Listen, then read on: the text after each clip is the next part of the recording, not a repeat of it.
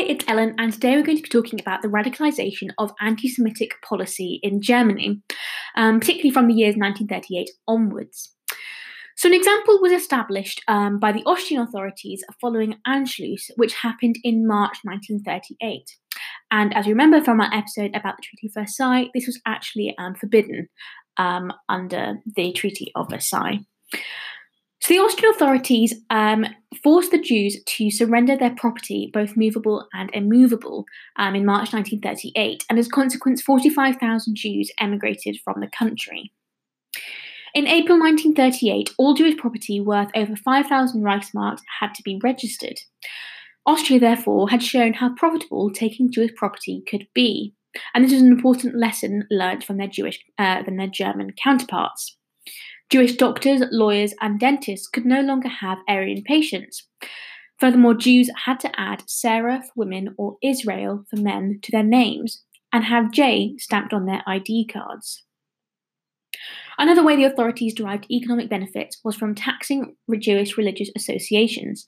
Furthermore, they also restricted Jewish business activities.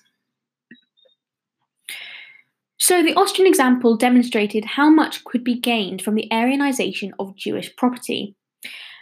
Alongside this, it also showed that the majority of the population did nothing to resist the anti-Semitic measures. Next, let's talk about Reichskristallnacht, which happened in 1938. And this is a really critical turning point in German policy towards Jews because it was the first time they were openly violent, which indicates an escalation in anti-Semitic policies. So what happened in Kristallnacht?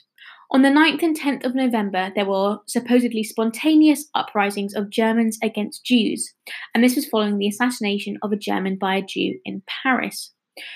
The homes of Jews and over 7,500 businesses and 267 synagogues were attacked. Alongside this, 91 Jews were murdered across Germany, with hundreds of women being raped. Furthermore, over 20,000 Jews were arrested and sent to camps. It's clear that Heydrich ordered synagogue records to be seized. And what were the consequences of Kristallnacht?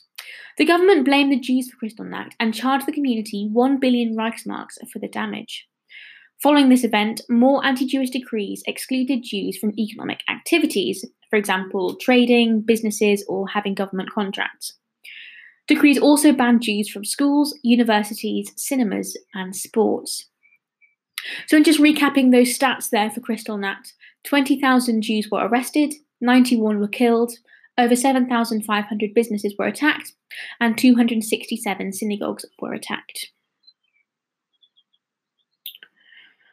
A key method that Germans used to get rid of Jews from Germany was emigration. However, there were also some Jews who wanted to escape by emigration. So we have a voluntary branch and we have a compulsory branch of this. So firstly, let's cover emigrating by choice. Since the Nazis came to power in 1933, Jews had begun to emigrate from Germany. For example, 33,000 had left in 1933. As Nazis' anti-Semitic policy developed, more Jews chose to leave. By November 1938, 150,000 Jews had left. Some Jews, known as Zionists, went to Palestine. This was encouraged and actively supported by the Nazis. For example, Adolf Eichmann was in charge of the resettlement unit in the SS. However, many Jews, particularly members of the older generations, refused to leave Germany, as that was their homeland. After Kristallnacht, many German Jews did not feel safe in their home country, and thus emigration increased. In particular, parents sent their children to safety in Western Europe.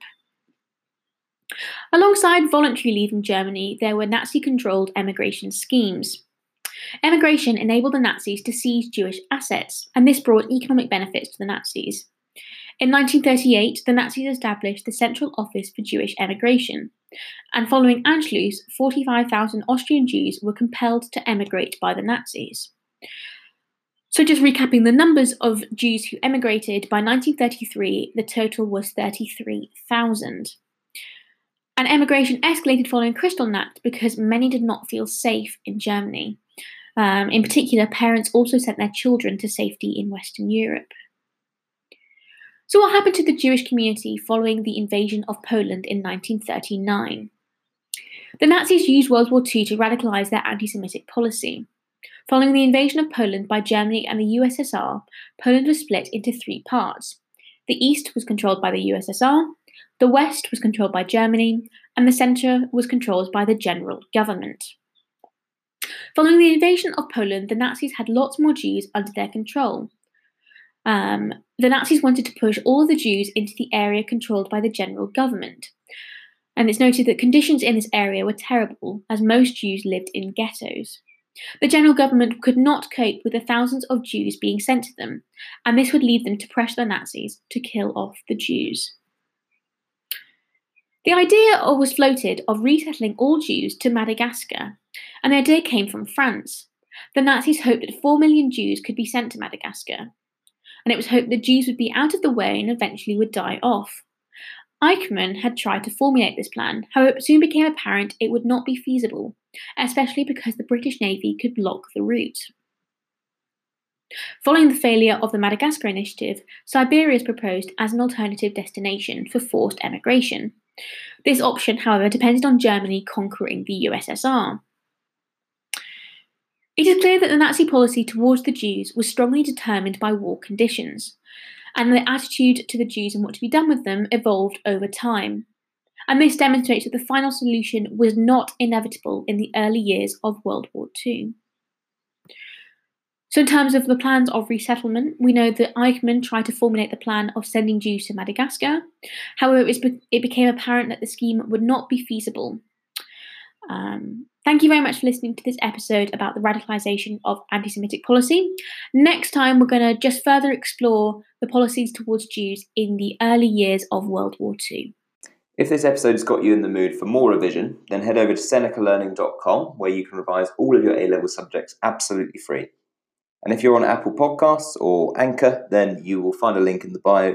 But if not, just type in senecalearning.com and you'll find us. While you're at it, if you could rate us 5 stars and subscribe or follow to all of our revised podcasts, which cover every subject you need, then that will help other people to find our podcasts.